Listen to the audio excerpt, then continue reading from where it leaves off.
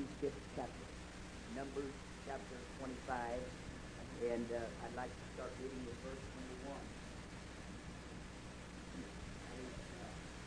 I'd like these brethren to help me read some scriptures here in a little while if they would. Praise God. Hallelujah. Numbers chapter 25, and beginning with verse number 1. And Israel abode in Shittim, and the people began to commit whoredom with the daughters of Moab. And they called the people unto the sacrifices of their gods. And the people did eat and bowed down to their gods. And Israel joined himself unto Baal Peor. And the anger of the Lord was kindled against Israel. And the Lord said unto Moses, take all the heads of the people and hang them up.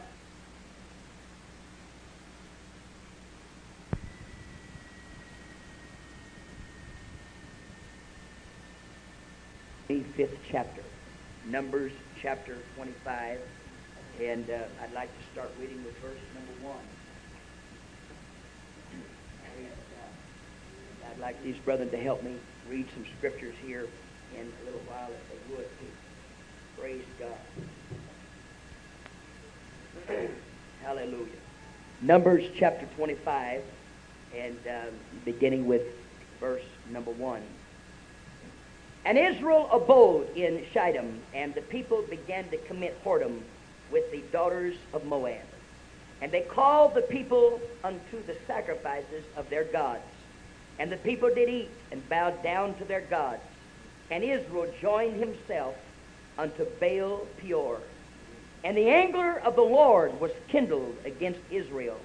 And the Lord said unto Moses, take all the heads of the people and hang them up before the Lord against the sun, that the fierce anger of the Lord may be turned away from Israel. Now, he said, let's have a hanging. Now, this isn't West Texas somewhere. This is in Israel. God said we're going to have a hanging. Amen. And Moses said unto the judges of Israel, slay ye every one his man that were joined unto Baal Peor. And behold, one of the children of Israel came and brought unto his brethren a Midianitish woman in the sight of Moses, and in the sight of all the congregation of the children of Israel, who were weeping before the door of the tabernacle of the congregation. And when Phinehas, the son of Eleazar, the son of Aaron, the priest, saw it, he rose up from among the congregation and took a javelin in his hand. Yes. And he went after the man of Israel into the tent and thrust both of them through, the man of Israel and the woman through her belly. So the plague was stayed from the children of Israel. Let me say again, so the plague was stayed from the children of Israel. And those that died in the plague were 24,000. And the Lord spake unto Moses, saying, Phinehas, the son of Eleazar, the son of Aaron, the priest, hath turned my wrath away from the children of Israel, while he was zealous for my sake among them. And I consume not the children of Israel in my jealousy. Wherefore say, behold, I give unto him my covenant of peace. There's no other way we can have peace but to get rid of sin. To try to have peace over on the top of sin, you might as well forget it. God will send his wrath. And he shall have it, and his seed after him, even the covenant of an everlasting priesthood, because he was zealous for his God, and made an atonement for the children of Israel. Praise God. Then I'd like to turn to the book of Numbers, the 31st chapter. Praise God. I've been teaching along these lines in school, and the Bible said, while I mused, the fire burned. And God's been whipping up a spark into a forest fire in my soul. Hallelujah.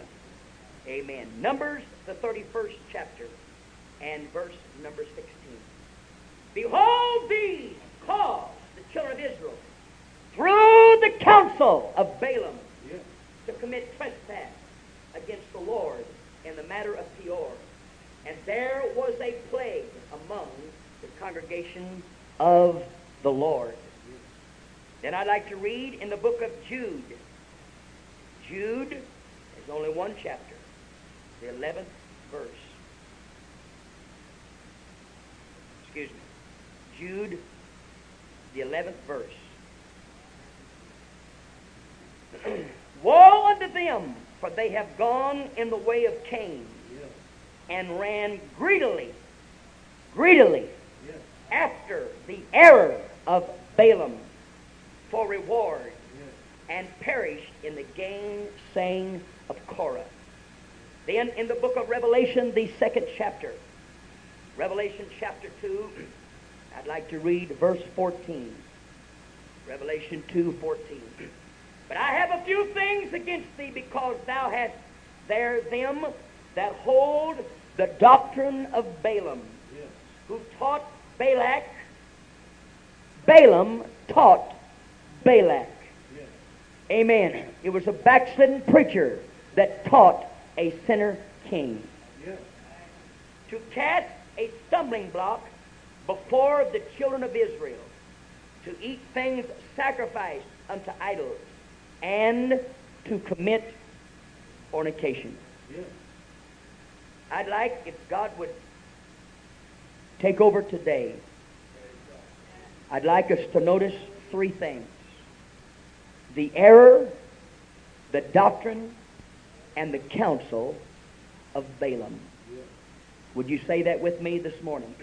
The error, the doctrine, and the counsel of Balaam. Now I'm going to tell you something. The spirit is willing today, but the flesh is weak.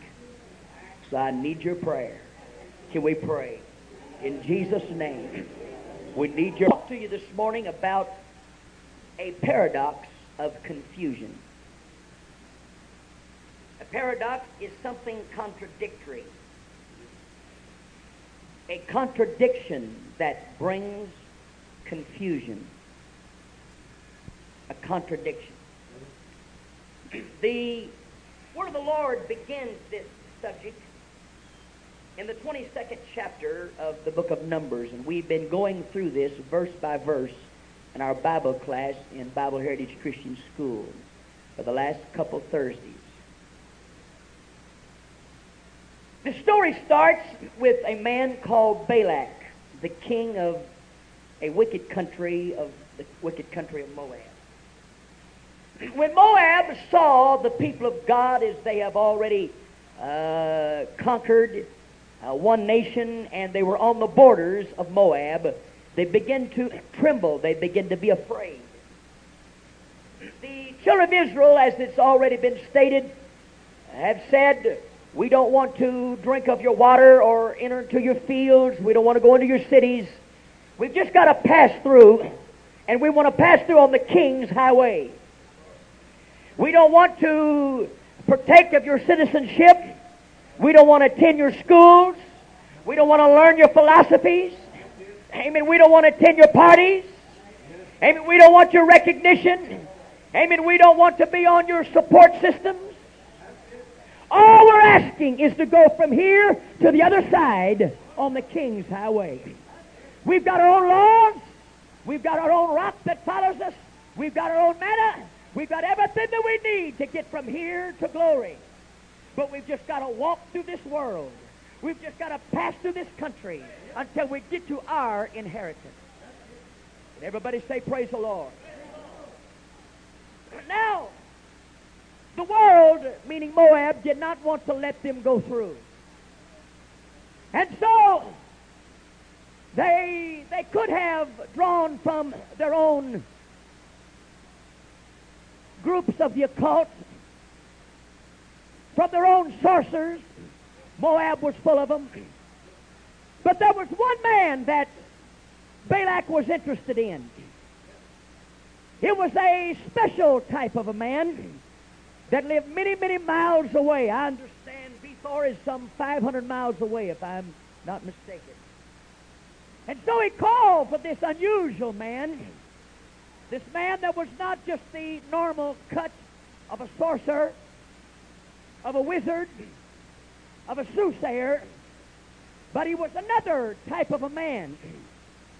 He was a man that had known God. He was a man that had believed in one God and the truth of the word of the Lord. He was a man that had stood in the divine presence of God. He had shook under the anointing. He had felt the power. He had preached the truth. He had prophesied messages, amen, that even today stand without error. Amen. It stood for messages that Israel has used for an ensign. He talked about the star of Israel, and on the Jewish flag today is still the Star of David.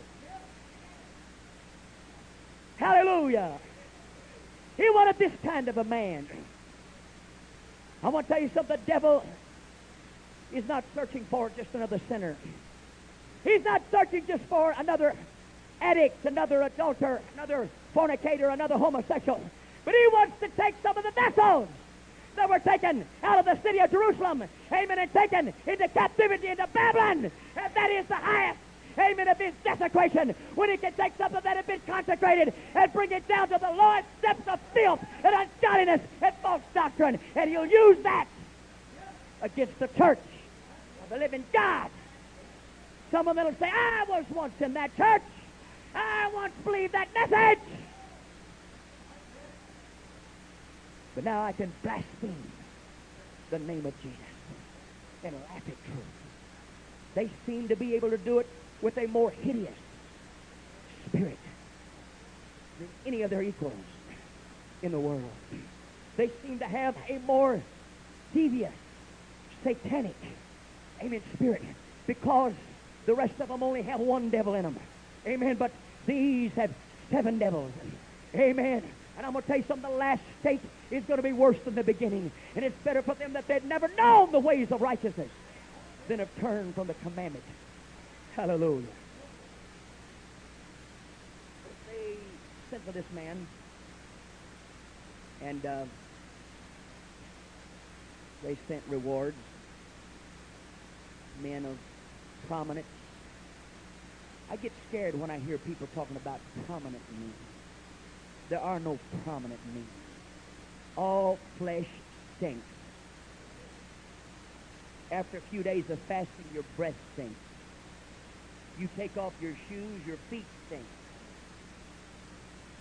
Let me just get basic. Body gas stinks. You don't believe it, just eat beans. I'm going to tell you, we stink. If you don't brush your teeth and use some Listerine, your mouth will stink. I mean, you've got body odors, amen, that you've got to wash away. You've got to keep putting on deodorant. There is no such thing as His Holiness, Mr. So-and-so, or His worship, Mr. So-and-so. I'm going to tell you something. All flesh is as grass. Flesh stinks in the sight of God. The only thing valuable about us is that blessed Holy Ghost that dwells in our soul. Hallelujah. But men, cheap and simple men, seem to have their eyes on titles. Dr. So-and-so is going to address us. And oh, we've got to draw the crowd with brand names and prominence, amen, and organizational recognitions of all this garbage. Hallelujah. I said it's garbage. Praise God. The Bible said there was a man. It didn't say a prominent. It didn't say a fantastic. It just said there was a man sent from God whose name was John. Hallelujah. That's what God wants, is a man. He's not looking for a doctor. He's not looking for a lawyer. He's not looking for a PhD. He's not looking for all the trappings of this world that they can hang on somebody to give them prominence. That's why the Lord said there's not many wise among you. Hallelujah. Not many, amen, can have a degree, amen, and still keep themselves, amen, buried in the blood of the cross. It's what I say that counts, and not what Jesus says that counts. Praise the Lord. Praise the Lord. Hallelujah. They sent prominent men. And they said, come curse God's people. That should have gone through Balaam like a chill. His fever should have raised to 110. Amen. He should have looked out that door and screamed to the top of his voice, get out of here and don't ever come back. He should have stomped, shook his fist. Amen. Said, I'm not cursing God's precious people.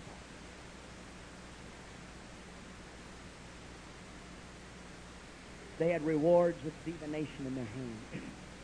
Gold and silver. Amen.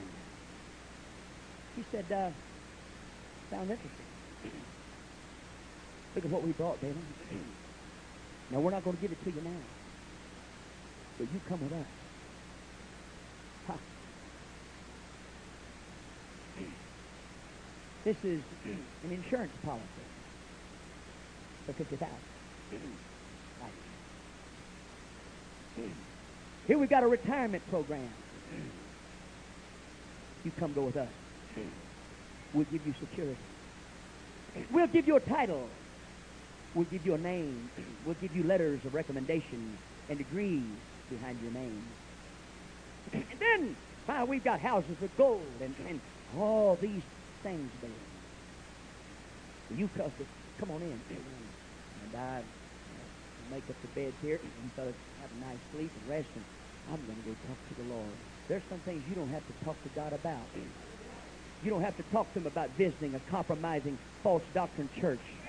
Amen! It's never God's will. What concord hath Christ with Belial? Amen. Hallelujah.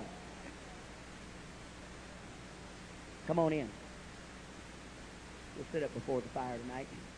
Our little chat, fellowship. All these people gathered at the borders of Moab. They're going to invade us. I thought they just want to walk through on the King's Highway. Yeah, but that's not what we're afraid of. We're afraid of all the converts that they're going to make. All the home Bible studies that they're going to teach. All the tracts that they're going to lead. If they just shut up and walk and keep their mouth quiet and go through, it may not be so bad.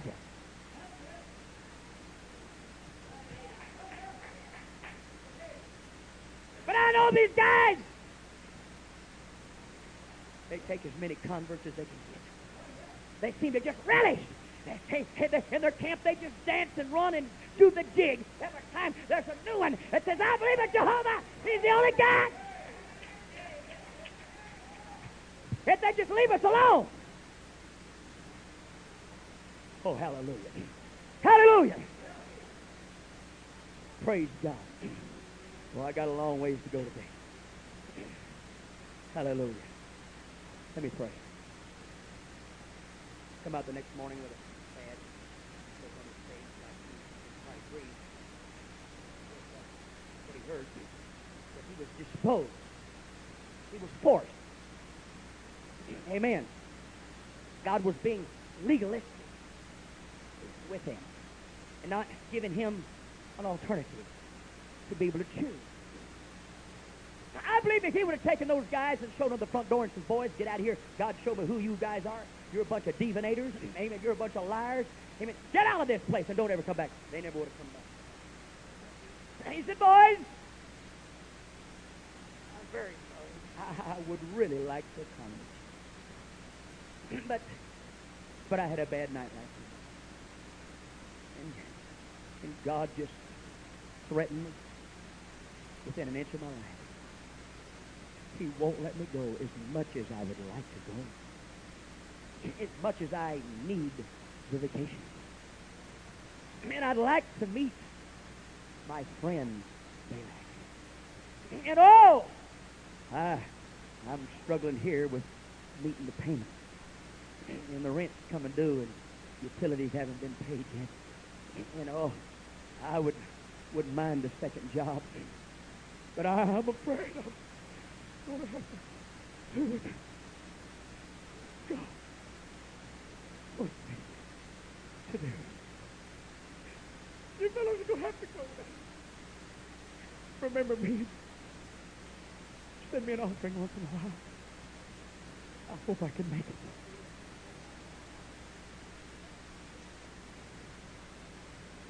it. They went back to Moab, made the trip all the way home. Balak was mad. He said, "What? Where's Balaam?" They said, "Oh, he had a plan." And God said, "Don't go, but listen, don't fear Balak." The way he answered us. We would like to watch television, but that old pastor that we've got,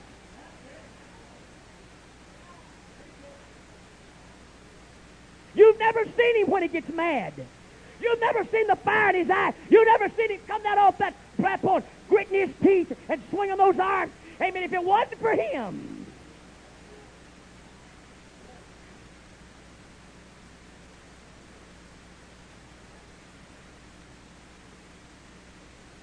we noticed in Balaam's voice there was such a longing. And Balak, we feel, just from sensing the situation, we feel if a little more prominence and a little more pressure and a little more financing was put in to sweeten the pot,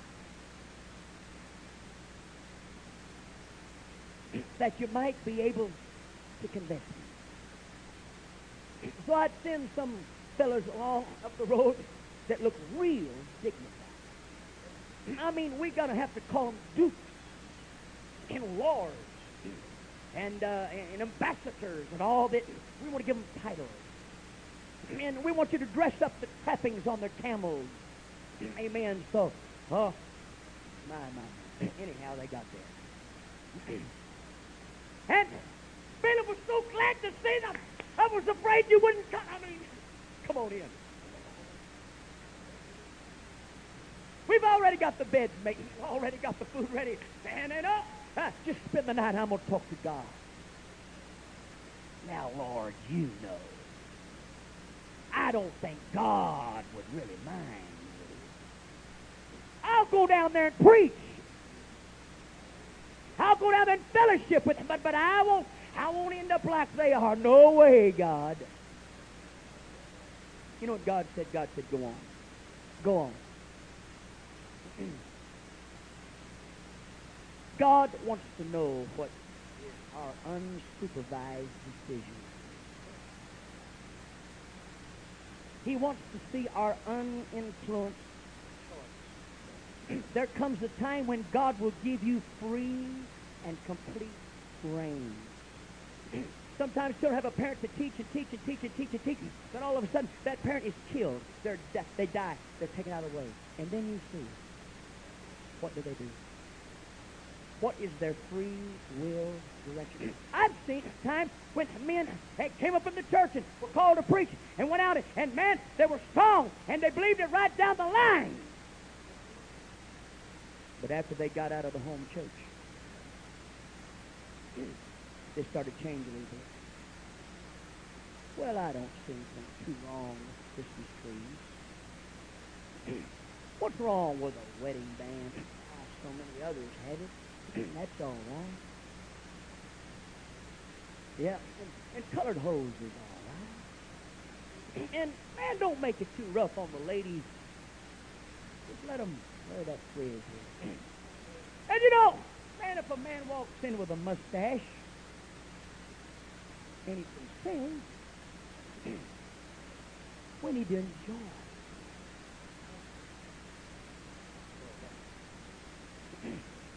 Amen. Hallelujah. Or a full beard. And I will tell you, it's taking over. I said it's taking over. Balaam was a schizophrenic. He was a split personality. He was a man that had become an angel devil. He was a Dr. Jekyll and Mr. Hyde. He had eaten of the tree. Thank you, Elder, for preaching on this. Of the knowledge of good and evil. The world is so sick of seeing churches full of good and evil. Full of good and evil. They say, hey, we don't want that. If that's God, we're going to go to evil and that's it. But good and evil. Good and evil. good and evil, fornicating on Friday night, but singing in the choir on Sunday morning. Blaspheming the name of Jesus on the job and running the aisles on Sunday night.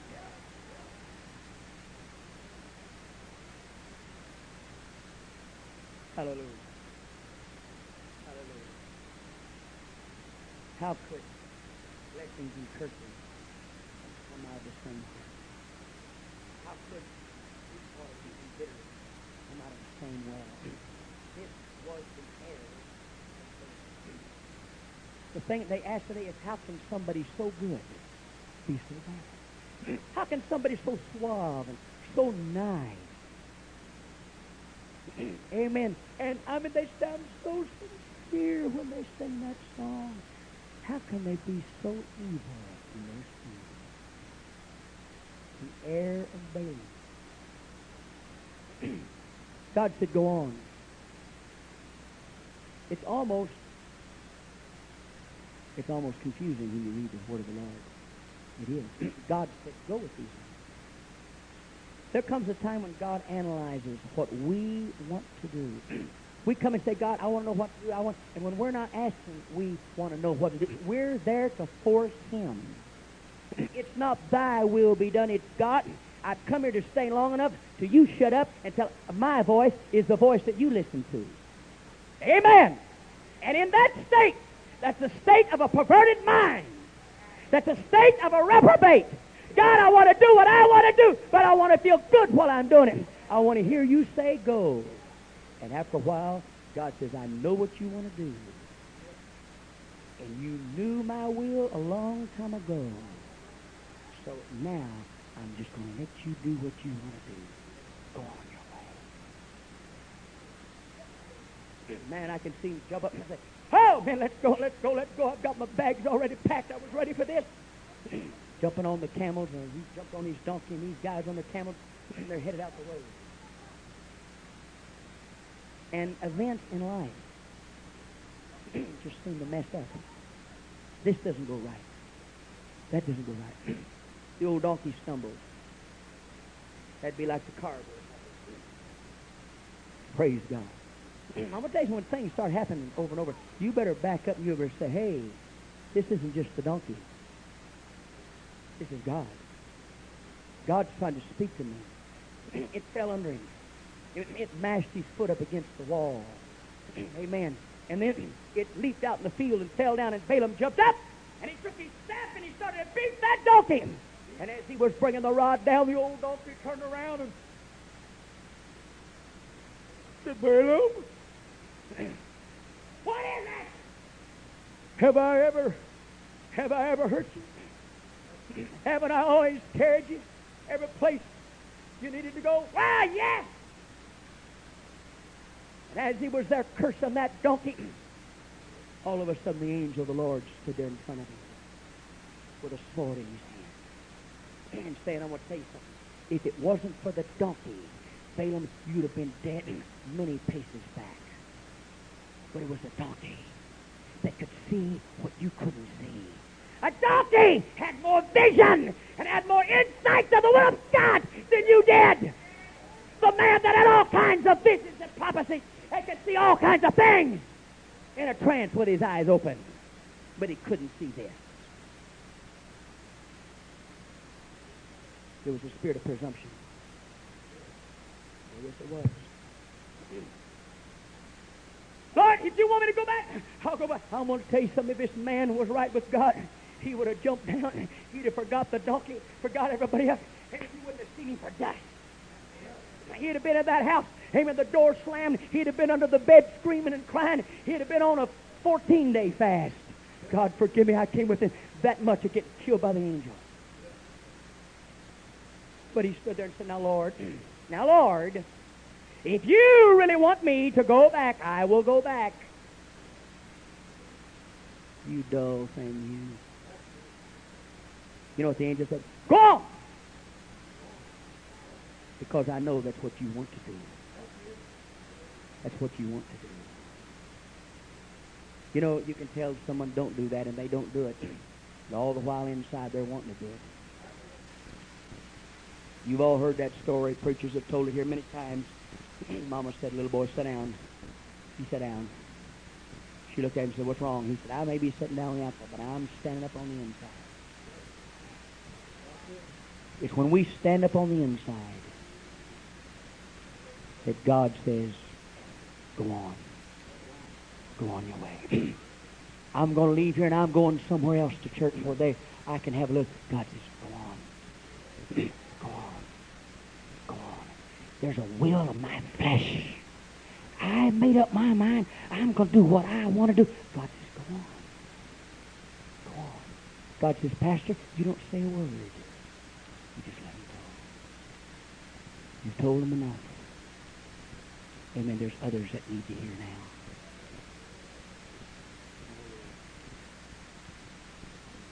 Hallelujah. He got on to the country of Moab, and Balak was so mad. He was mad and he was glad. First of all, he was mad because he hadn't come, but he was glad because he finally had come. And the thing that amazes me is that King Balak was willing to give his house of gold for what Balaam had, and thought it was a bargain. But Balaam was willing to give what he had for Balak's house of gold and think it was a bargain. I noticed the change of spiritual values in Balaam's mind. He was willing to swap something eternal for something temporal. Something that was unmeasurable. Something that was without a value set upon it. No man could esteem its value. I want to taste our sweet Holy Ghost talking in tongues, weeping before God. The joy of the Lord is worth more than anything this old wicked world will afford. But I'll give it all for money. Okay, you got money. What are you going to do with money? You can't eat money. You can't ride on money. You can't sleep on money. I guess you could, but it would be a very horrible sleep. But I want what money can be equated into. All right, take that. Take that. All right, money can be equated into whiskey. All right, drink. Just drink it up. Keep on drinking. Keep on, keep on, keep on, keep on, keep on, keep on, keep on. Does that effect come close to the joy that comes from the Holy Ghost? No. I want something else that money can buy. All right, you can buy a Cadillac. Go buy a Cadillac. Drive it here, drive it there. Keep putting gas in. Keep on, keep on, keep on. Drive, drive, drive, drive, drive, drive, drive. Drive your Cadillac. Drive it, drive it, drive it, drive it. Drive it, drive it, drive it. Night and day. Drive it, drive it, drive it, drive it, drive it. You get out and you'll be so sick of it, you'll want to kick dents in there. There'll probably be rust there that have already rusted them out before you get a chance to kick them out. Money can buy cigarettes. All right, buy them. Buy them. Buy packages of them. Buy boxes of them. Buy boxcar loads of them. Stack them up in front of your house. Amen. Fill your garage. Fill the barn. Amen. Fill your house. Fill your basement. And sit there and smoke and smoke and smoke. Come on. Smoke, smoke, smoke, smoke, smoke. 24 hours a day. Come on. Amen. We're going to light up another, put another in there. Come on. Go on, go on, go on. Amen. Smoke a barn full. Amen. Smoke a, amen. All these boxcars full. Come on. We're going to pile them up. You got money now? After it's all over, doesn't feel anything like that clean, sweet touch of God. Well, I can buy fame, and I can find fortune, and I can have women, wine, and song. All right, date the girls, date this one, and date that one. Commit your fornication, commit your adultery. Go out and commit your acts of homosexuality. Go on, fill your body with sin and disease, amen, and sickness. Spend your life feeding your flesh.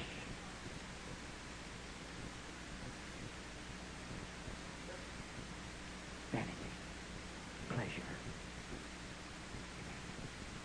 You never come up to one touch of the Holy Ghost with no guilt, no sin, with purity, cleanliness. So what do you want money for? The writer said, Lord, I want just enough. Just for shelter. Give me some clothes. I want to walk through this room. But I want you to be my God. That's what these filthy rich people are troubled about. I've got the money, but I've got nothing to spend it on that can bring me the joy and the pleasure that I want. What can I? And there are many people, millions, dying to get what I've got. But I've got it, and it doesn't satisfy me. I can get anything I want, but that's not what I need. Because with everything comes trouble.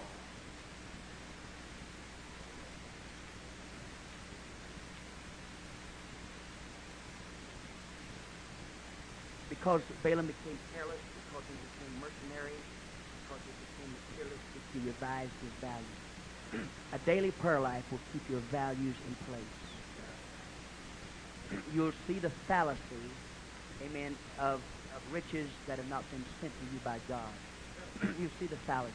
You'll see the emptiness of it. He became eaten up with greed. Some people change completely when money is involved.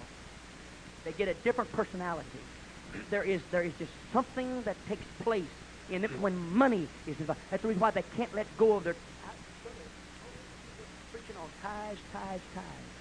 That's the reason why some cannot be faithful. When a person, when they start to be dishonest with God and their tithes, it opens the door to a whole flood of things. That's when their value system is. That's when they stop believing God will supply my needs. And they start saying, I'll work out things myself. And God lets them. God lets them. They change completely when money is involved. They can lie. They can deceive. They become a different creature. Brother Ballestero told us about many years ago about a weird he was into genetics. Somehow he bred a spider to a butterfly. I don't know how in the world it could ever happen, but the creature that came forth had the nature of a butterfly, and it would, when the sun came out, it would stand out and try to leap out into the beautiful warm breeze, enjoy the sunlight. But as it tried to fly, the nature of the spider would grab it and pull it back. It would crawl on the ground and go back to a little cranny somewhere where it would sit, and it would wait for its prey to come by. And it had a split personality. At one time, it wanted to do one thing, but it wasn't too long until another nature took over. Another nature. Thus is the nature of a person that has become profane. God lets them go their way. At the peak of a worship service, they can feel something moving in them. But it doesn't have control enough where they walk out the door. It keeps them. So they lurk for the shadow. There was a so what? I'll cash it all in, Spirit. Got a hold of them. I'll revise my convictions for a few days. I'm going to tell you something. This investment in eternal life is worth very little when you cash it in before maturity. But when it comes to maturity, my friend, eye have not seen, ear has not heard the things that God has prepared for them that walk uprightly. Greed was so strong in this man's soul that he could stand there looking at his donkey, speaking to him. It was a female donkey with a man's voice. Now that has to be a miracle.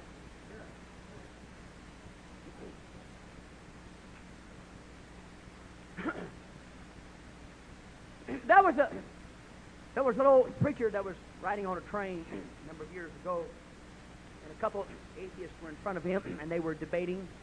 They were talking, discussing how absurd the Bible was. And they got to the story of Balaam, and One atheist said to the other, he said, can you imagine how impossible it is for a donkey to talk?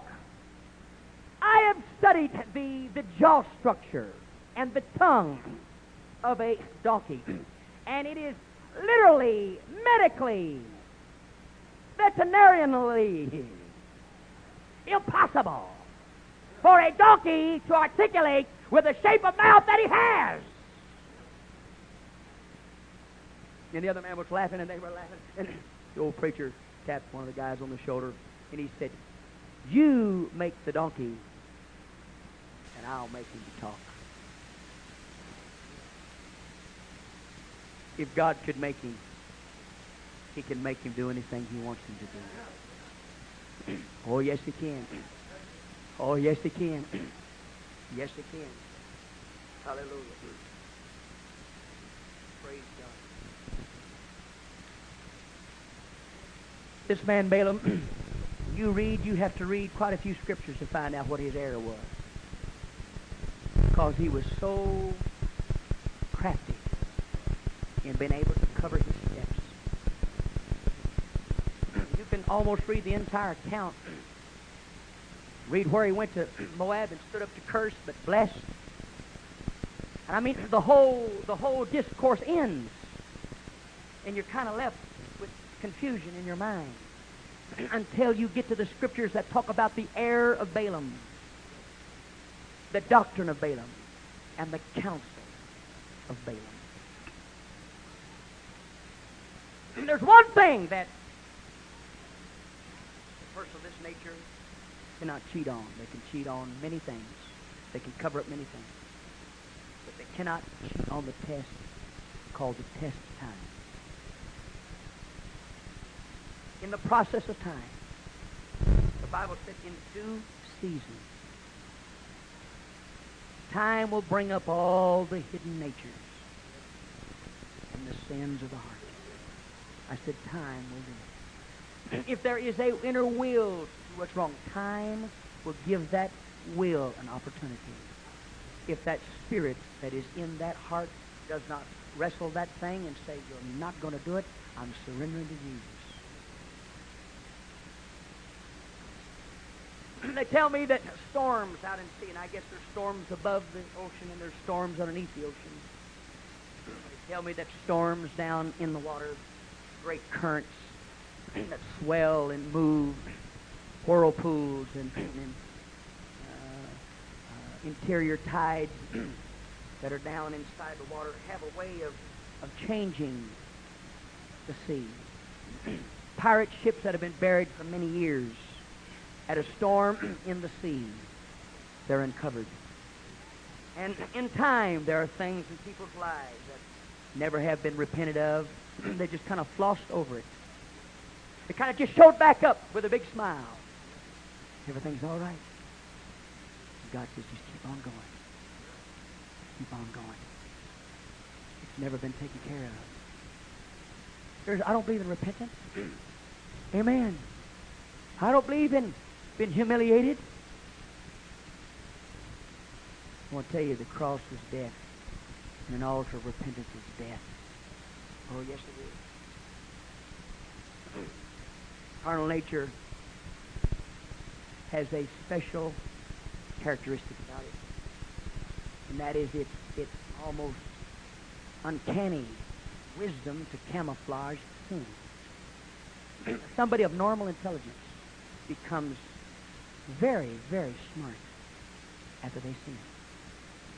There's almost a superhuman wisdom and knowledge that comes with them, and how to create a facade of purity, to hide and to disguise and to camouflage.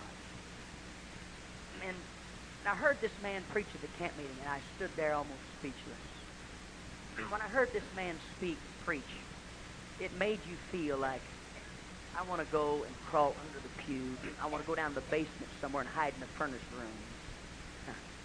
If there's any coal, I want to climb under the coal. There's no way I could ever be a preacher.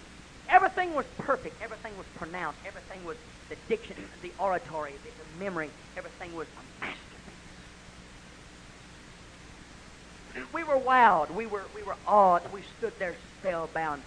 It was phenomenal.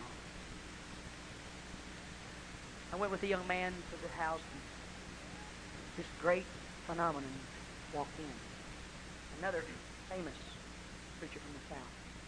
There I was, just a little old kid, just starting to preach a few little sermonettes.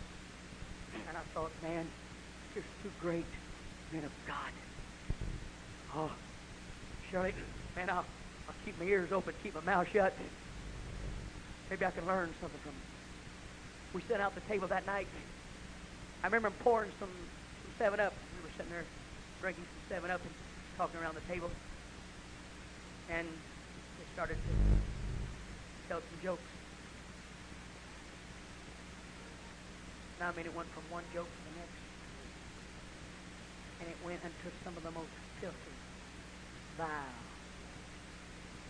corrupt jokes I had ever heard in my life.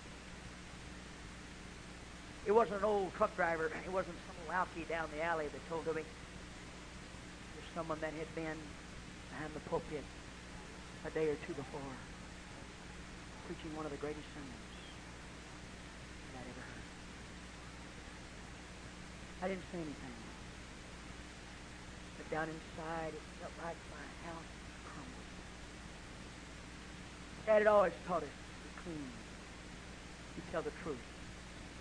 You never even use a byword or a mixed oath. Make sure your conversation is pure, clean before. Never even use the name of Jesus except in information or in praise. Never use it for a slang or a byword, even a part of the name. Thou shalt not take the name of the Lord in vain, because he'll not hold you guiltless if you take his name in vain. But there that day I'd seen everything that I've been taught. Devastated, wrecked, brought down. When I walked out of that place, went back home and said, Dad, I talked to you. What is it, son? He said, I'm not preaching. What? I said, forget it. I want no part in ministry. Do you hear me? I'd felt the call of God on my life to preach since I was a boy. But I said, I don't want more. Sick of it. I'm tired of it. The hypocrisy, the sham, the put on, the farce.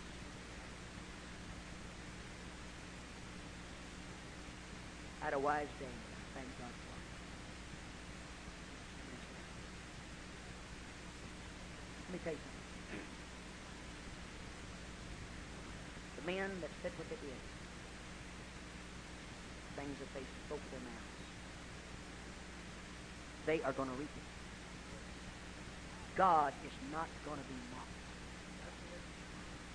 They may wow the people. They may impress many ears.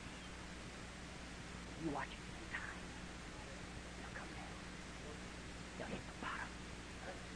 And don't you lose your soul in your ministry because of two hypocrites. The devil allowed to place in your pathway. You've got to go on. Serve God in hell. Keep your own heart clean. Keep your own lips clean. Keep your own mind clean. Hallelujah! I knew the Holy Ghost was in what he said. I said, thank you, Dad. He caught me at a crossroads. Praise God. I said, he caught me at a crossroads. The devil would have loved to put bitterness. And I will tell you, there are other young people that have seen hypocritical Christians and have gone and done the same thing, but they've taken the road out, and they're on drugs today. You better watch how you live. You better watch how you talk. There's nothing worse than a carnal church member. Don't you get impressed with titles and positions and fame. When your pastor says we're not going to that camp meeting, you just mark it down, we're not going, and you stay home. I'm not telling you all the particulars. When I say we're not going to that conference, if you just mark it down, amen, there's some things going on, hey, we don't need to know about. Hallelujah! Hallelujah!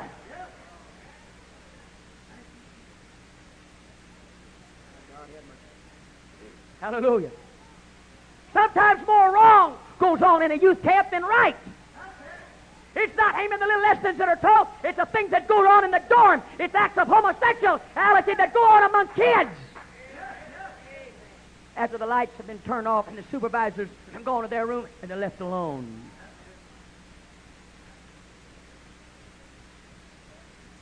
Pastor won't let our children go to youth camp.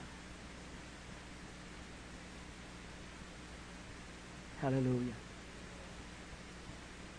The heir of Balaam was he had a split personality. He was good and evil. Amen. And the Bible says the doctrine of Balaam. This is a very hard thing to analyze here. I know the Bible talks about eating food sacrificed to idols and fornication. We're going to get to that in a little bit. But Balaam's basic doctrine was that it's okay to lie under certain circumstances. If the end justifies the means. I'm reading a book right now that was written by a preacher, and I'm intrigued. I am amazed. The sentence structure, the use of his adjectives, the scenes in literary art that he can create that are more beautiful than a masterpiece painting. But the whole story is built around, and he spends many chapters building up a certain individual, being a leader and to being a righteous person and forthright and good, and so many people looking at them, and he spends much time to pedestal that individual. And then, right in the midst of it, this person tells a lie.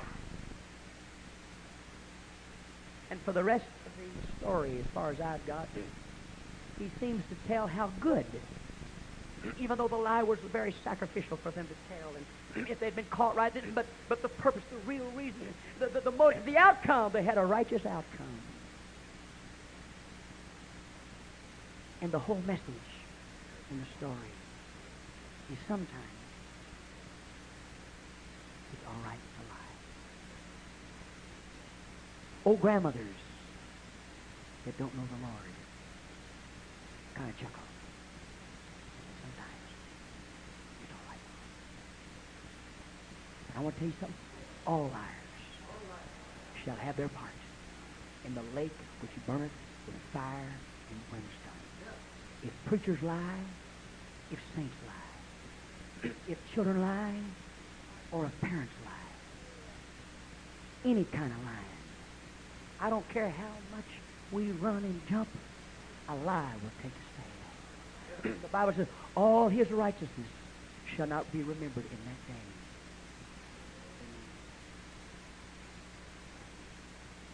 Balaam said, I can't curse whom God has not cursed.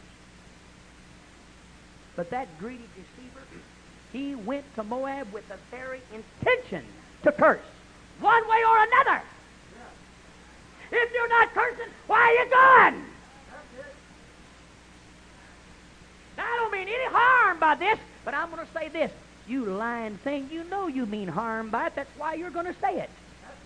But you're lying at the beginning. Our society is full of lies. We've got to get out and do some praying and fasting before we can even recognize some of them. It's easy to lie.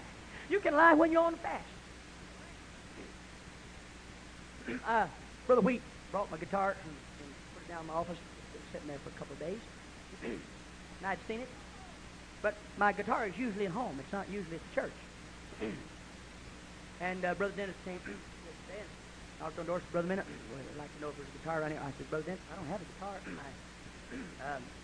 You look around, talk to Brother Spoo. They make a guitar here you can use. Just talk to him, see him get permission. Closed the door and laid down on the cot.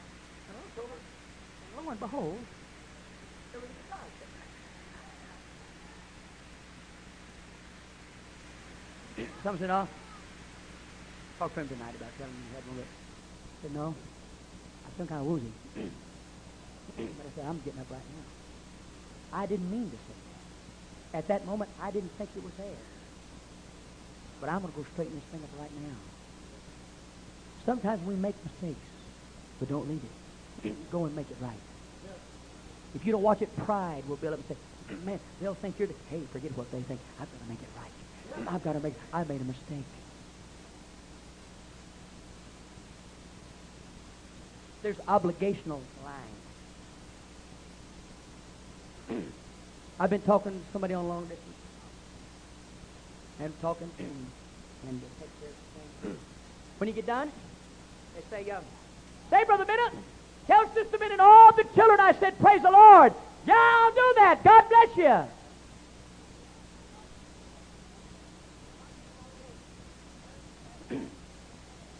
I get ready to get up out of the chair. Ring, ring, ring. Hello. Praise the Lord, Brother Mena. Praise the Lord. How you doing? Hey, listen. What about this and what about that and what about stuff and on and on. Oh, beep, beep, beep, beep, beep. Ho, just a minute. There's another line. Hello, Brother Mena, I got this problem. I need to talk to you about this. Amen. I just got fired from my job. And hold the line. Brother so-and-so, I'll call you back after a while. Amen. Praise the Lord, brother. Yes, sir. Well, I tell you what, you better go to church and pray. Ask God to give you some direction. All right, Brother Mena. Amen. Praise the Lord. Pray for me. Okay, I'll pray for you. Amen. Hang up the line. Ring, ring, ring. Hello. Oh, praise the Lord, Brother Mena. How you doing? How's the family? And I get up, and so many phone calls back. That one said, say praise the Lord to Sister Mena and the children. I said, I will.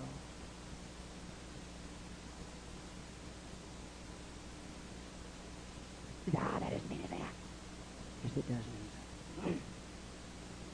I don't want to ever get to the point where I can override. Brother Bean said self-justification is the first step to a reprobate mind. Comes a point in a person's life when they can justify anything they want to do. If it was for someone else, they'd stand there and put their finger on it and draw a line under it, amen, and bring it to their attention. But if it's in me, I can let it go. I was at the conference and told someone there, oh, would you pray for my husband? Yes, I said, I'll pray for them. But I got home. It wasn't until I went to prayer, God said, you told so-and-so you were going to... I thought, oh, Lord, I don't even remember the name, and I don't... But God, help me. Help me not to do any obligational lying. You know what I've done? I've got to the point that greet Sister Mena, greet all the children, greet the church, greet this and greet them. Thank you very much.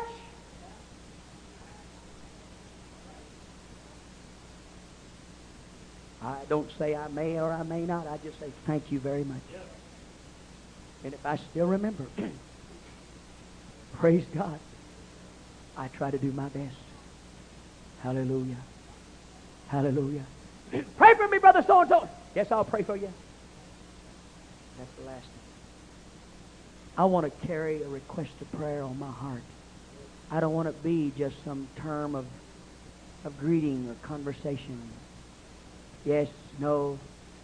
Oh God, let the words of my mouth, the meditation of my heart be acceptable in thy sight. Praise God. Brother Parker, get for me Isaiah 63, verse 8, if you would. Elder Dukas, could you get for us 1 John chapter 2 and verse 21? Brother Mobley, could you get for us Romans 3 and verse 8? This idea of Balaam, was this all right for me? The angel said, go on down the road. I've got a motive in this trip. My motive is to curse. My motive is I want the gold. You'd be surprised how easy it is for some people to move out of the will of God for the gold or the silver. There's no question. To hear them talk, it is the will of God. I get 15 cents an hour more over at Podunk. Yes, sir. What about the church there? Well, they're not quite as, but we'll make it. Will you? But there's no use trying to talk because the mind's already made up. They're going to do what they want to do. Isaiah 63, verse 8.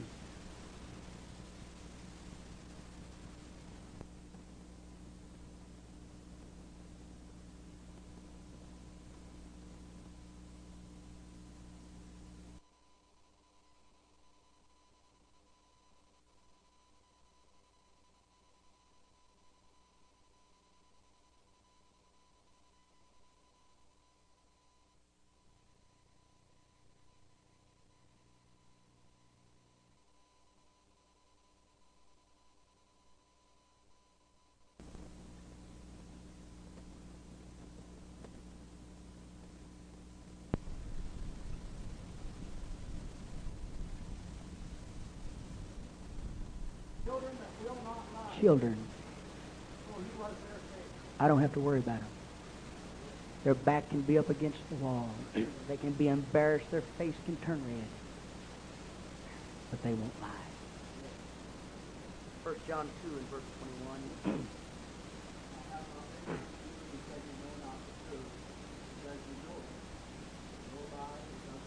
No lie is...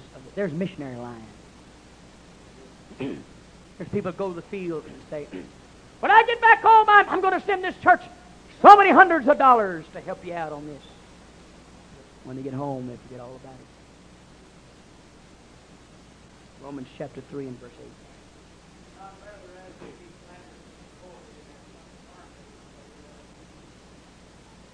8. All right, let us do evil that good may come. Now, some lead you to believe that it's right to do wrong for a good cause. I know I may not be doing everything ethical right now, but here's what my goal is. And when we reach this goal, then we can always take care of all this illegal stuff. That's the Robin Hood spirit. It's all right to rob the rich, because they're thieves anyhow. And give to the poor. And he was a hero.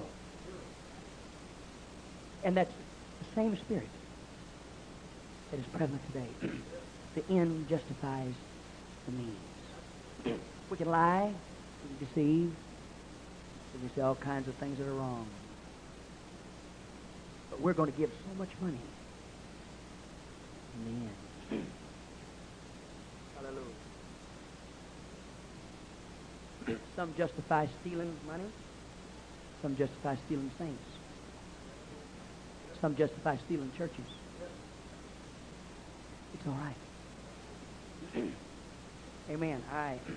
Naturally I'm a better pastor than that poor old fellow over there, illiterate. I feel so sorry for those saints. They need to come to my great banquet table. And I need to feed poor little emaciated, skinny thing. Okay, brother. Take them in.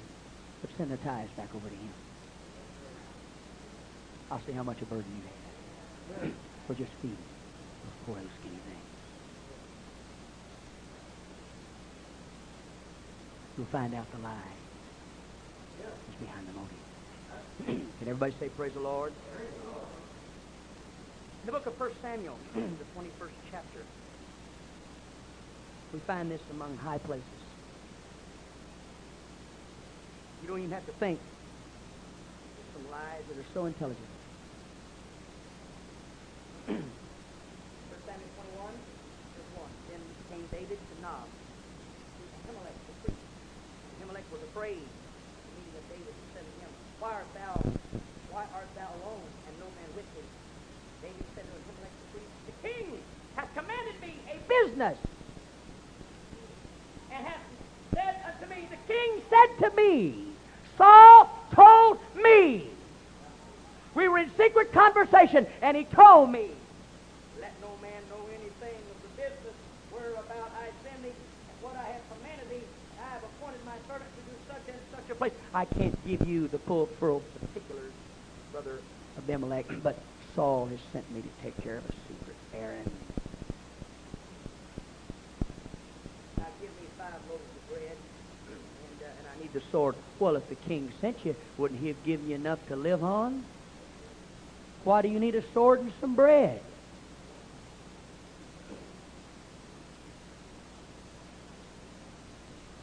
He got in there and got to feel a little squirmish in the house of God, telling lies. Wanted to get out of there pretty quick. And he brought up another lie and said, The king's business requires haste. I got to get out of here quick. Come on, hurry up. Get all this stuff together. Send us on our way. In the 22nd chapter, the Bible said King Saul sent Doeg the Edomite, and he slew 85 of the Lord's. And the Bible says, and of the cities of the priests smote you with the edge of the sword, both men, women, children, and sucklings, little bitty babies, slain because of one lie. David said to Abiathar, I knew it that day when Joab the Edomite was there, that he would surely tell Saul, I have occasioned the death of all the persons of thy father's house. Oh, God, help us. It's not justifiable to lie under any circumstances. I've got to tell the truth.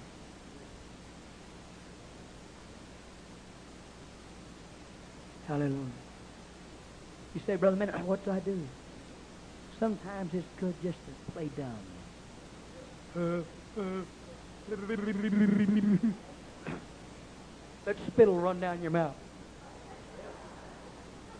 What's wrong with him? Temporarian sound. No, that's a lie too.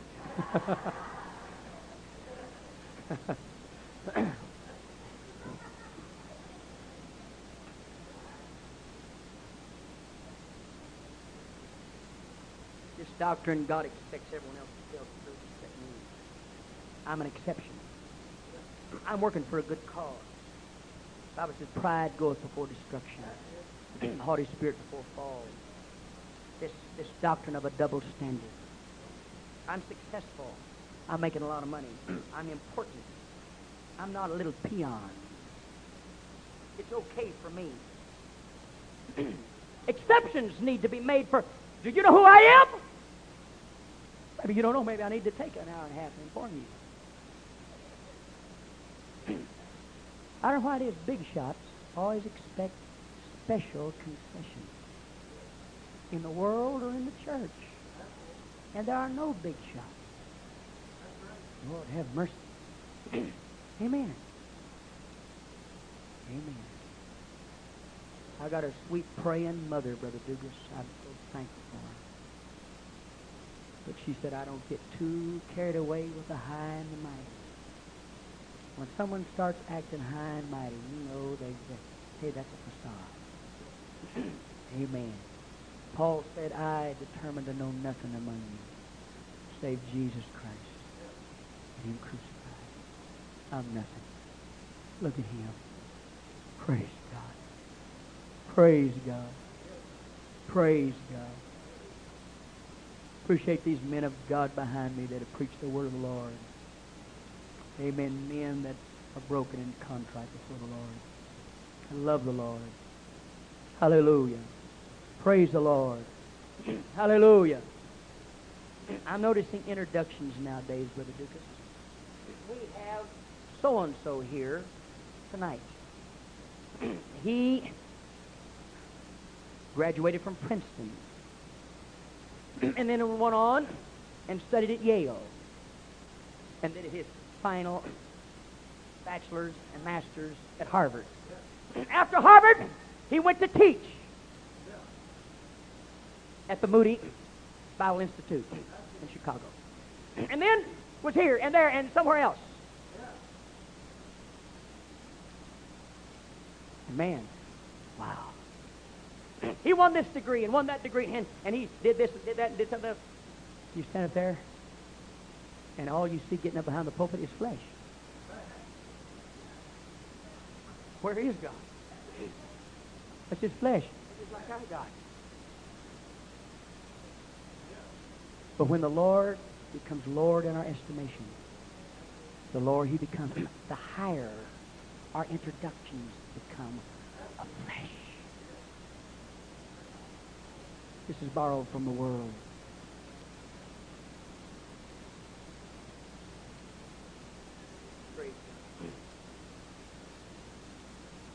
Peter said, why has Satan filled thine heart to lie to the Holy Ghost? I'm going to tell you, you're going to have to help me today because this clock, all it has on it is 3. Just one little 3. So it looks like God has stopped time. No, He hasn't. Amen. The counsel of Balaam. The devil's state-of-the-art secret weapon for Israel's destruction was a backslidden prophet. His name was Brother Balaam. Can you say Brother Balaam?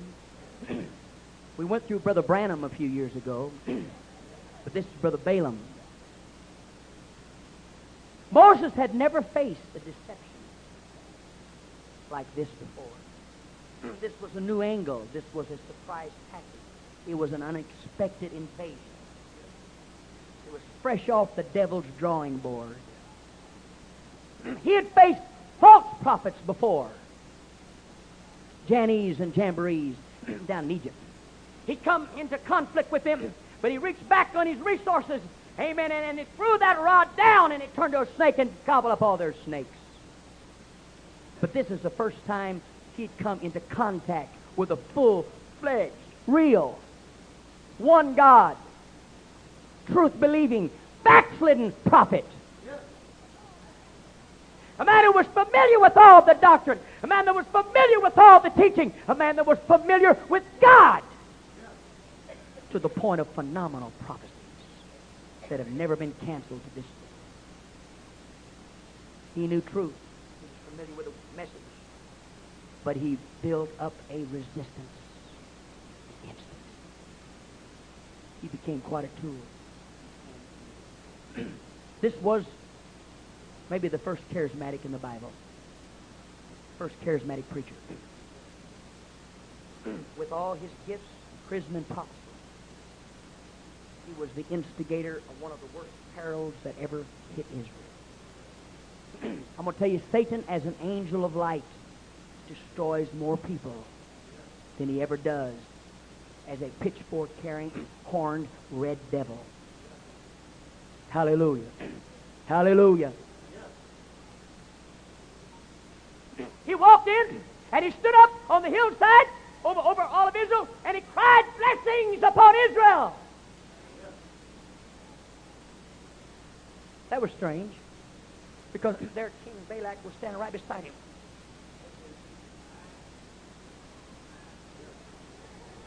Shut up! Balaam just went on. How beautiful are thy tents, O Jacob. I love this one God message. I love baptism in Jesus. I love the Holy Ghost talking about why my old grandmother way back years ago. You better watch it.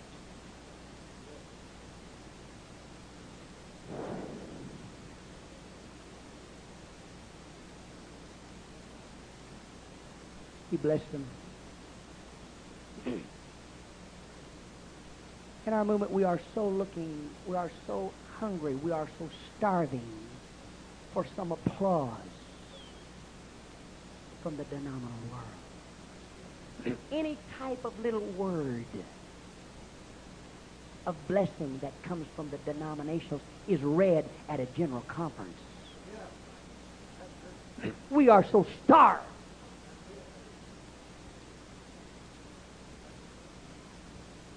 If anybody gives us any acclaim,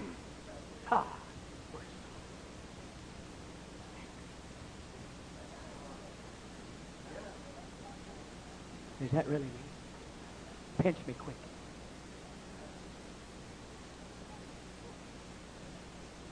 President Bush said this about the United Pentecost. So what? He's a lying devil. He's a promoter of the New Age movement. Have we become so emaciated, so starved, amen, till we wait and hang on every little word of some politician to satisfy our ego? We better get someplace in prayer until God can feed us with the bread of heaven. These cheap things of men don't satisfy.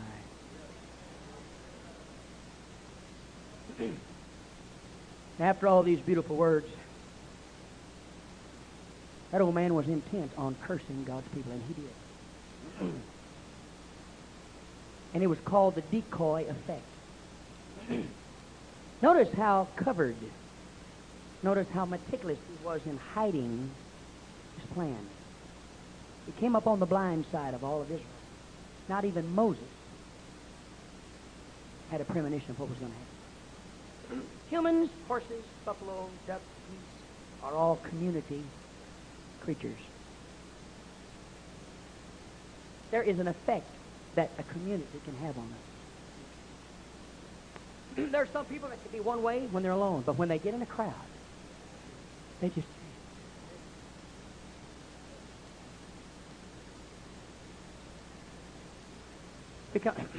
And they get home. Why did you say that? I don't know. Why did you do that? I don't know.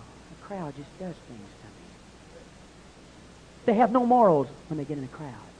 When they get around people, they are a community creature.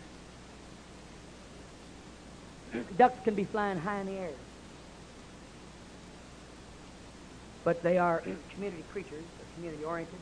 So, as they're flying, they look down. Hey, the pond. There's a pond. There's a pond. There's a pond. Pond. Pond.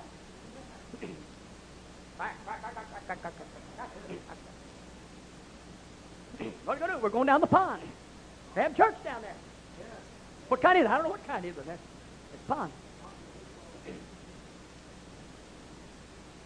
Ducks stay together for survival, for protection, for food, for security.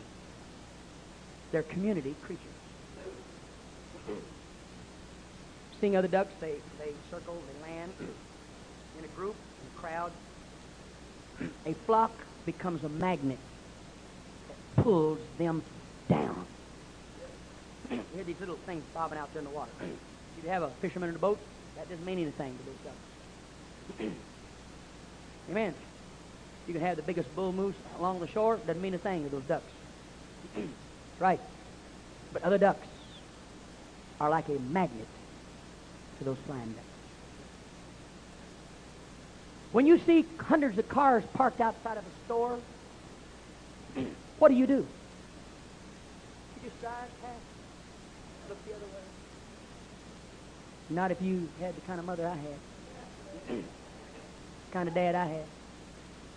There's something about seeing cars just double parked. I mean, parked up on the sidewalks. Police out there not knowing what to do. Hey, you can't do that. You can't do that. You got to just watch it. Almost without thought. You jam on the brake. You put on the emergency brake. You turn off the key. You lock the doors, and you get out and run as fast as you can. And whatever line's there, you get in front of it. Because we're community creatures. I'm not getting here too late. No way. There's got to be a sale going on. Somebody's giving something away. Otherwise, these guys wouldn't all be here. Praise the Lord. Ducks attract ducks. People attract people. Teenagers attract teenagers. The devil knows it. I was driving from Comfort, and family was over in the motel, and we were going to go to a place to eat. And as I drove down a certain street, I saw people standing in line to get in this little Mexican restaurant called the Red Iguana. I mean, stand in line.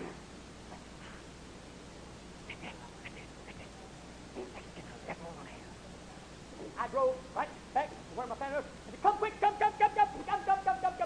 Oh, they got this place lined up with people. People standing on the sidewalk. Not a very big place, a little small place. Oh, and they're standing in line to get into this Mexican restaurant. Come on, boy, I mean, my family, they just got in the van. Oh, let's go. We drove past all kinds of restaurants to get there. I wasn't going to go to a restaurant that only has one car in the parking lot. But when the parking lot's full, people stand in line. Hey, let me. Any more seats? Food's got to be good. And who do you think was standing in line? Brother and Sister Mena, Martin, Timothy, and Mary Elsa. Right. Quack.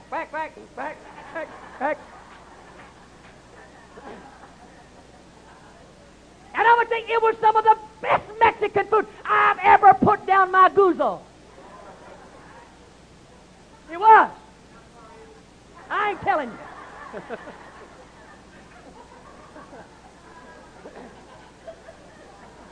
We are community creatures. There is the community effect. something happens to one, and in not very long it'll happen to the other, and happen to another, and happen to another, and there is a domino effect. The devil knows what kind of creatures we are.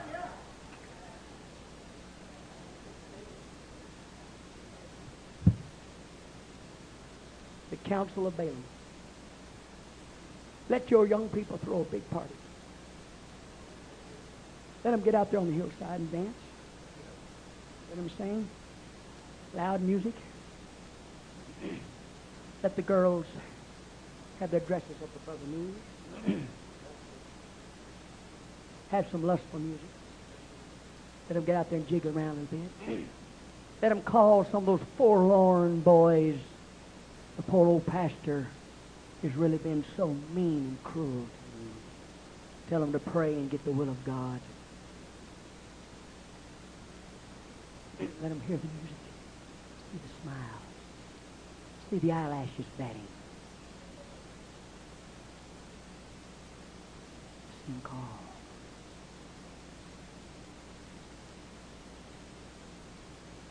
But I got to be the prayer meeting tonight, Friday night. You mean you go down there and that church got all those rules?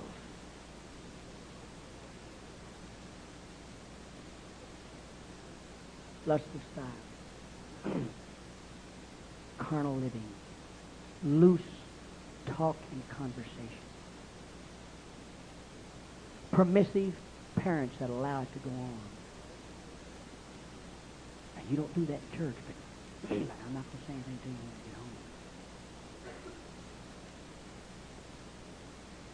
Duck hunters, they like duck blind. They use duck calls and they use decoys. A decoy can lure a whole flock into a trap. Decoys they're not dead. There never was any life to them. They were made as a decoy. There's no life. They're anchored to the bottom with a lead weight. They're going nowhere and they're all painted up.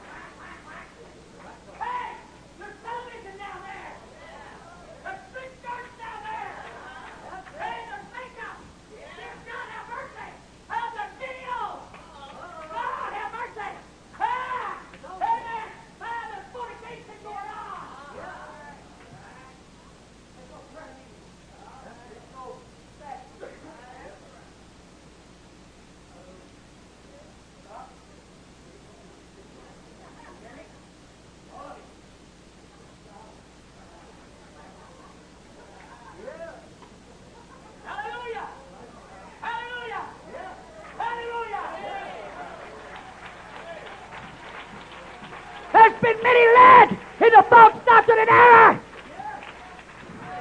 Looks all right to me. Sounds all right to me. There's a punk rock disco spirit in that orchestra. The way that guy beats those drums and his sweat flowing down off his face, and it's just nothing special. He's no more thinking about God. He's remembering the days he was in a color light.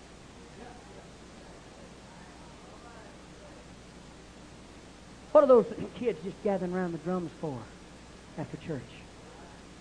Not a tear in their eye. Not a one of them at the altar.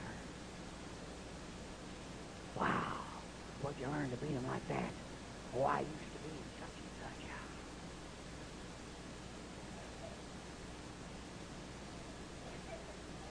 No life to them.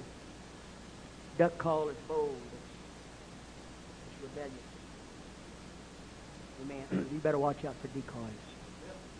Look pretty good. Parker, Matthew 7, verse 15. Let's do this Leviticus 10, too. Over to Isaiah 58, 1. Zephaniah 3, verses 1 to 4. Matthew chapter 7, verse 15. Beware of false prophets, which come to you as decoys. Inwardly, they're ravaging wolves. So Parker, get Matthew 24:11. Also, the other can get forth with 15.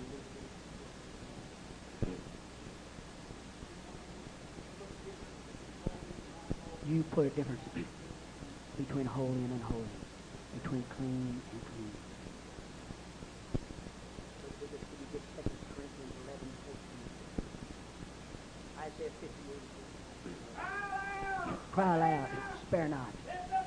Lift up your voice like a trumpet. Show them their transgression. We don't want anybody preaching about sin around here. It destroys the spirit of worship. Only half run the aisles when you preach about sin. Zephaniah 3, verse 1 to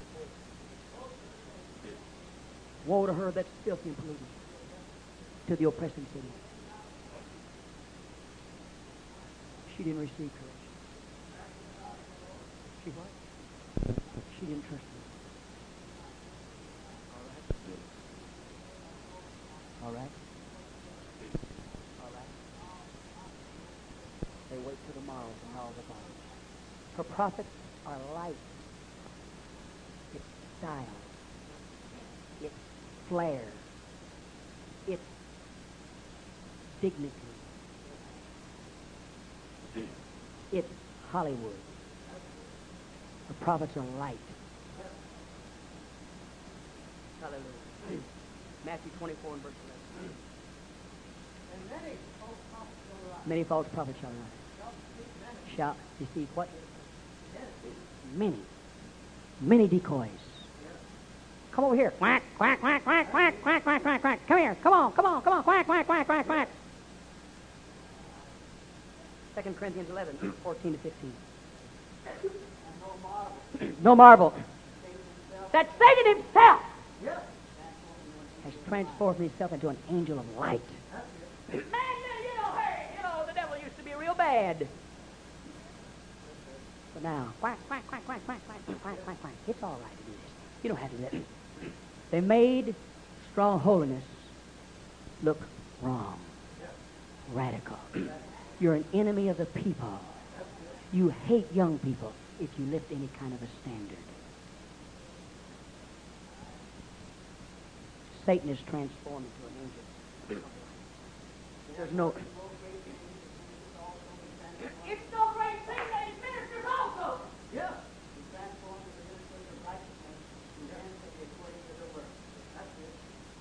It's no wonder that he's got a whole pond full of decoys. You poor thing, you need to come over here. You've been browbeat so much. Come over here where there's some love. Those duck calls. The call of the duck hunter. Quack, quack, quack, quack, quack. You've been told what to do long enough.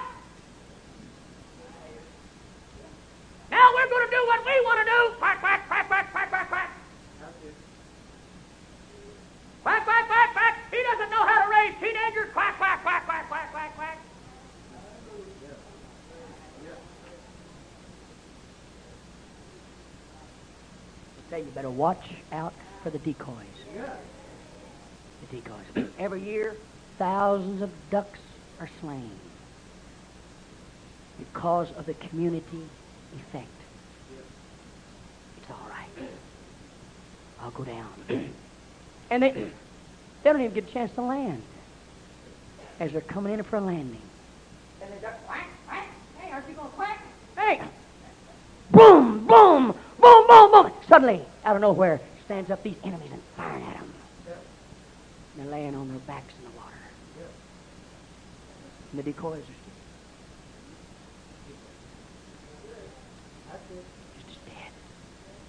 But those that had some life in them, what you see? Hallelujah. Hallelujah. Praise God. Let us have our freedom. Let us dress the way we want to.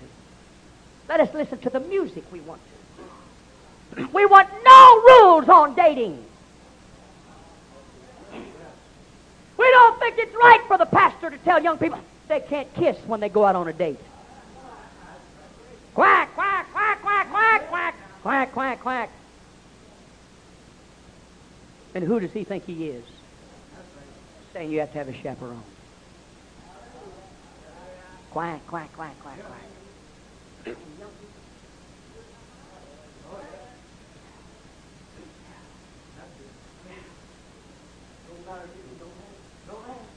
Don't land! Keep on going!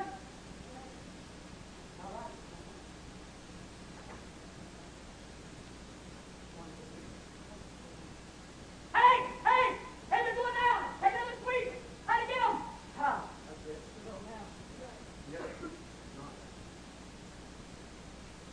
But the community effect begins to work.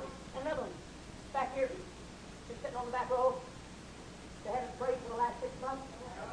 Oh, yeah? Been slipping out watching television. Oh, yeah? Amen. They've been listening to gospel rock. And rap and all the rest of it.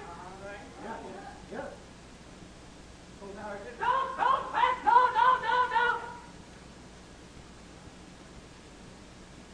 Your mama does back there. Oh, son. Get your little lamb. Get a little red. Come on now.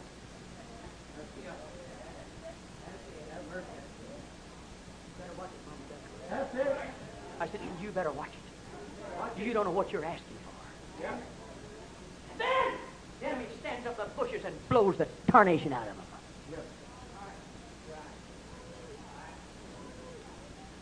Hallelujah! You better stand behind the pulpit. Everything that's preached and taught, you better back it up. Say, no, we're not going that way. You're going to destroy your children.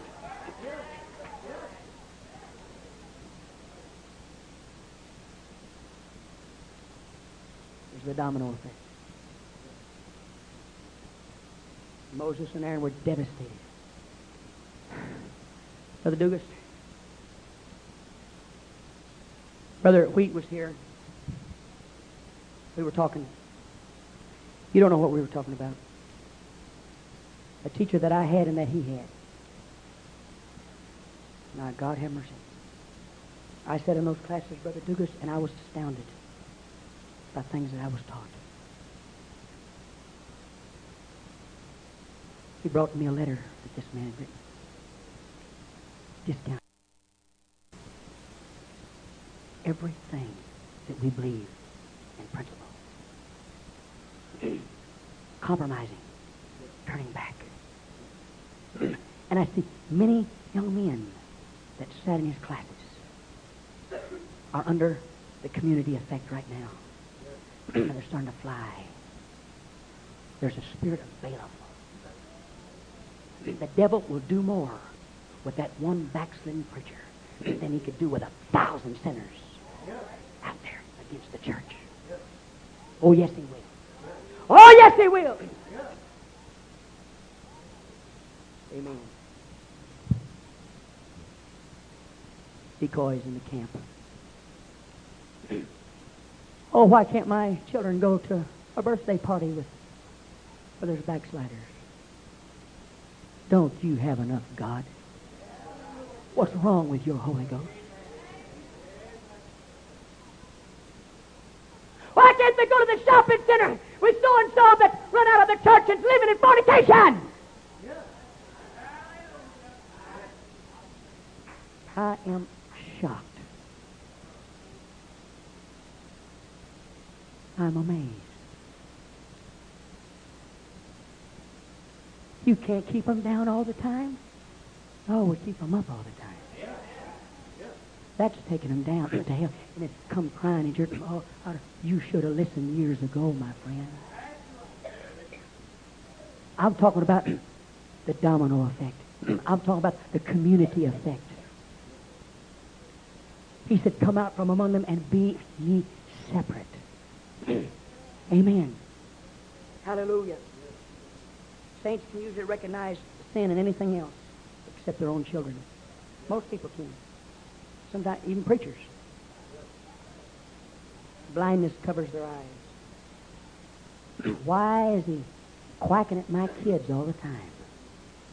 Always, every time we come in, he's picking on my children. It's that attitude.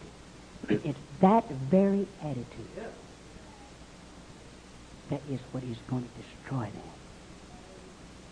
I said it's going to destroy them.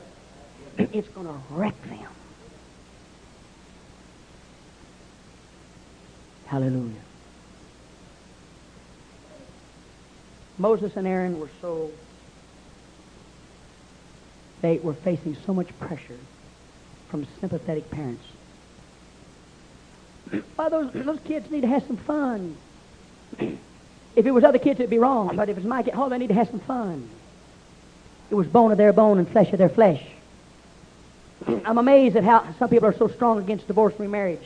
And everyone else, until their own children become involved in something. Suddenly, take a double take. Some people are very strong against Christmas until they have grandkids.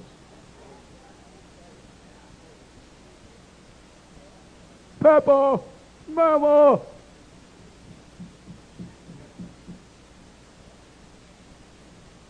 The community effect. The decoys. Praise God. It affects us as humans, and you'll feel it coming to you. You'll feel that community effect coming. David, Absalom, his son had risen up, was wanting to kill his father, was taking the throne, and David was giving instruction to his men. Now you go out in battle and fight, but don't kill my boy. He's mine. What about all the other dads whose boys are going out to fight, and you're letting them get killed, David? What's so special about yours? Don't kill Absalom. David was a human just like all the rest of us. I said us. All of us. We all have got to fight against the community effect. Preachers and saints alike. Praise God. The council of Balaam. Young people started fleeing. They started leaving the tents and they started running up on the hillside. Well, they had a big banquet, had lots of food. Oh my, this is wrong. Eating food sacrificed to idols. And as they got done eating, they started bowing down. Oh, we can worship this idol. We're going to take our clothes off.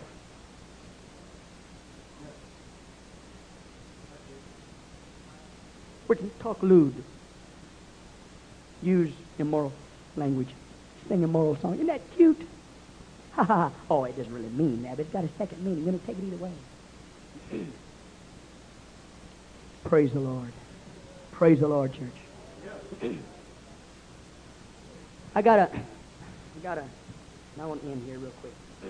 Got a flyer in the mail the other day. Somebody wrote to me and said, help stamp out John's. Little John, little J for John. Help stamp out John's.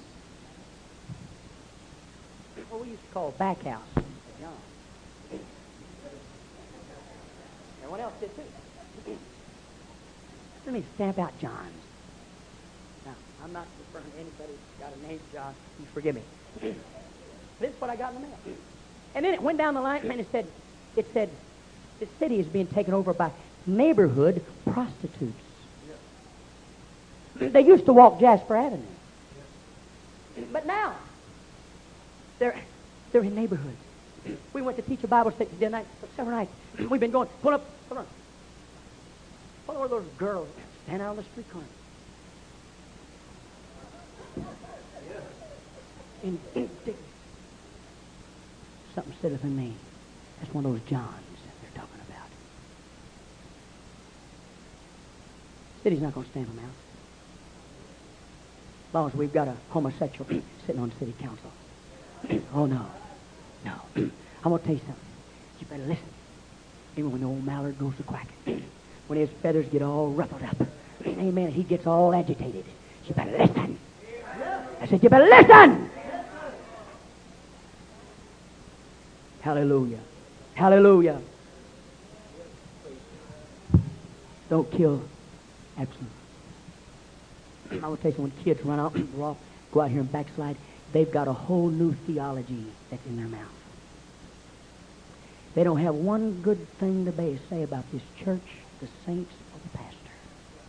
I don't care how good we've tried to be to them along the line. There's another spirit. And that same spirit will get a hold of your young people. If you let them go to the birthday parties, if you let them run to the shopping center, you let them hobnob. I wonder sometimes, why are young people's attitudes changing? They're becoming so bold and arrogant, insolent, almost defy you. They get close to some decoys. Hallelujah. Church, I'm preaching this because I love your souls. I don't want to see you come to me in tears wringing your hands. Say, Pastor, what can I do? I'd rather preach to you now. I'd rather see you get a little silent and bow your head now. But get out on your knees and consecrate to God and save your children. Save your teenagers. Hallelujah. I want to tell you, I have been devastated this summer. I have been. I don't know when my heart has been crushed like it has been this summer and this fall.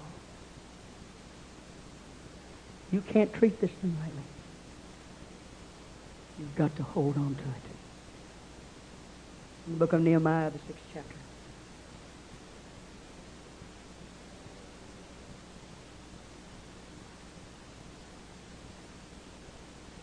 Now it came to pass that when Sanballat and Tobiah and Geshem the Arabian and the rest of our enemies heard that I'd built the wall, that there was no breach left therein, though at that time I'd not set up the doors upon the gates, that Sanballat and Geshem sent unto me, said, come, let us meet together in some one of the place villages in the plain of Ono. And I sent messengers unto them, saying, I am doing a great work, so that I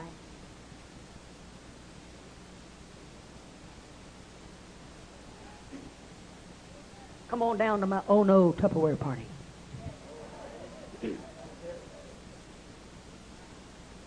You going to prayer and fast? Oh, no. I went to that when I was in the church one time. About to kill me. Sound like a Jimmy Jones call to me. Everybody all getting in there and fasting, having those services. What do you call the garbage that's going on out here? All that is quacking from the bush.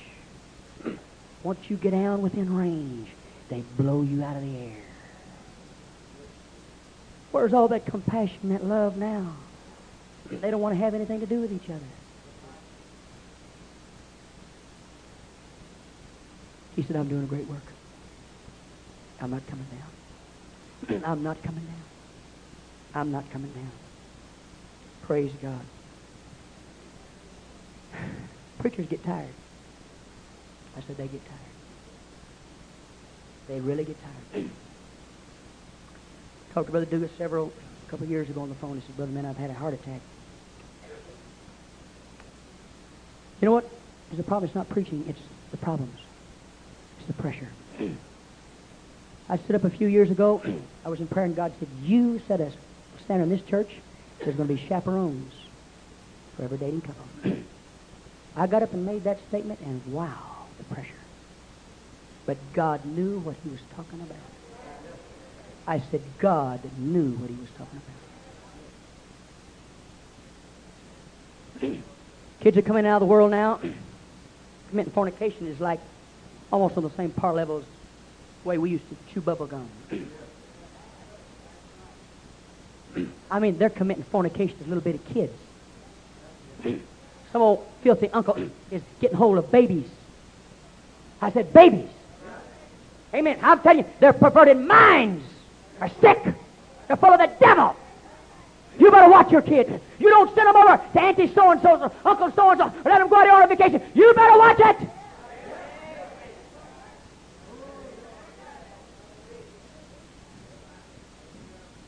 I got 4 ducks that have been flying behind me, but I'm going to tell you what, this old Mallard, he keeps a look on them. Oh, yes, he does. When I'm not there, I got them. There's a mama duck there. I'll tell you, she's got an eye on them. If they don't quack just right, we want to know why. We're going to have a family prayer meeting. Hallelujah. You got to quack like we quack. We talk in tongues. Hallelujah. Hallelujah. We don't want to hear this quacking. Amen. We don't believe in all these rules. Thank God for the rules.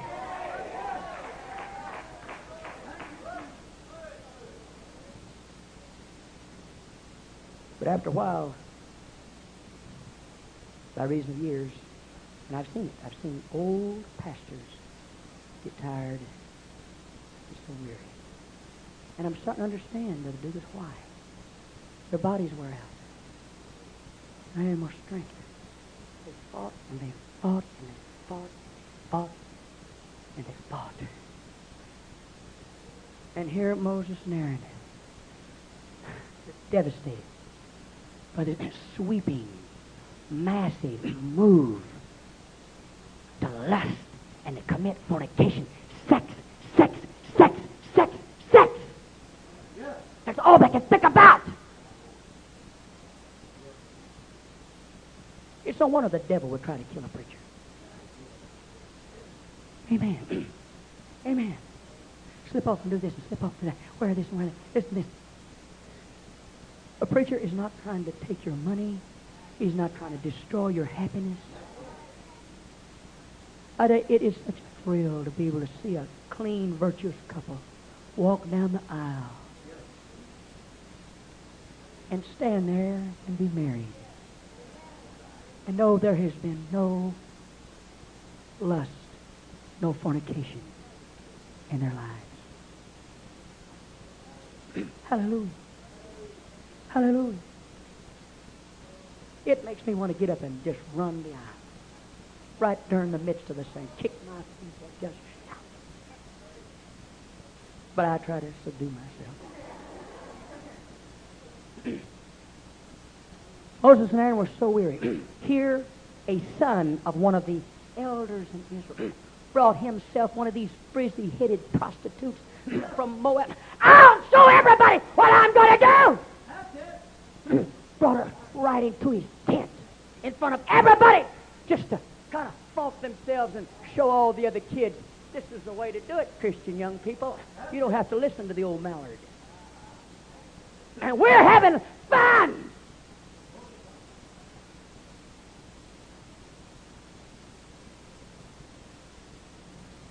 We don't have to sign, amen, any statement, amen, for task force.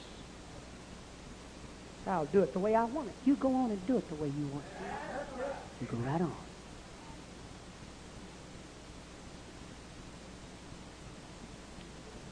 Moses and Aaron, tired, weary.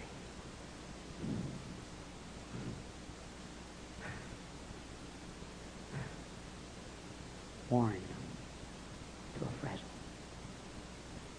God, where are you? The church is going to pot. God, we've fought, we've preached, taught, we've stood, we've taken on outings. God, we've gone on evangelistic trips. We've had prayer meetings with everything we know. We've had a Christian school. We've done this and that. I don't know what else to do. God, just take my life. I'm tired. I'm weary. But God had a secret weapon. God just finished taking something off his drawing board. It was a young priest. And his name was Phinehas. He'd been flying not too far behind the old Mallard. Ruth! I love him. Prayer meeting! Picked off.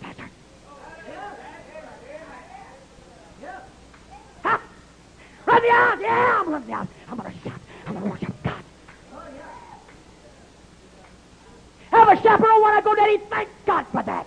No kissing and smooching and hugging and putting your hands all over the girl. Yeah, that's what I want. Those are good. Praise God. Praise God. I said, praise God.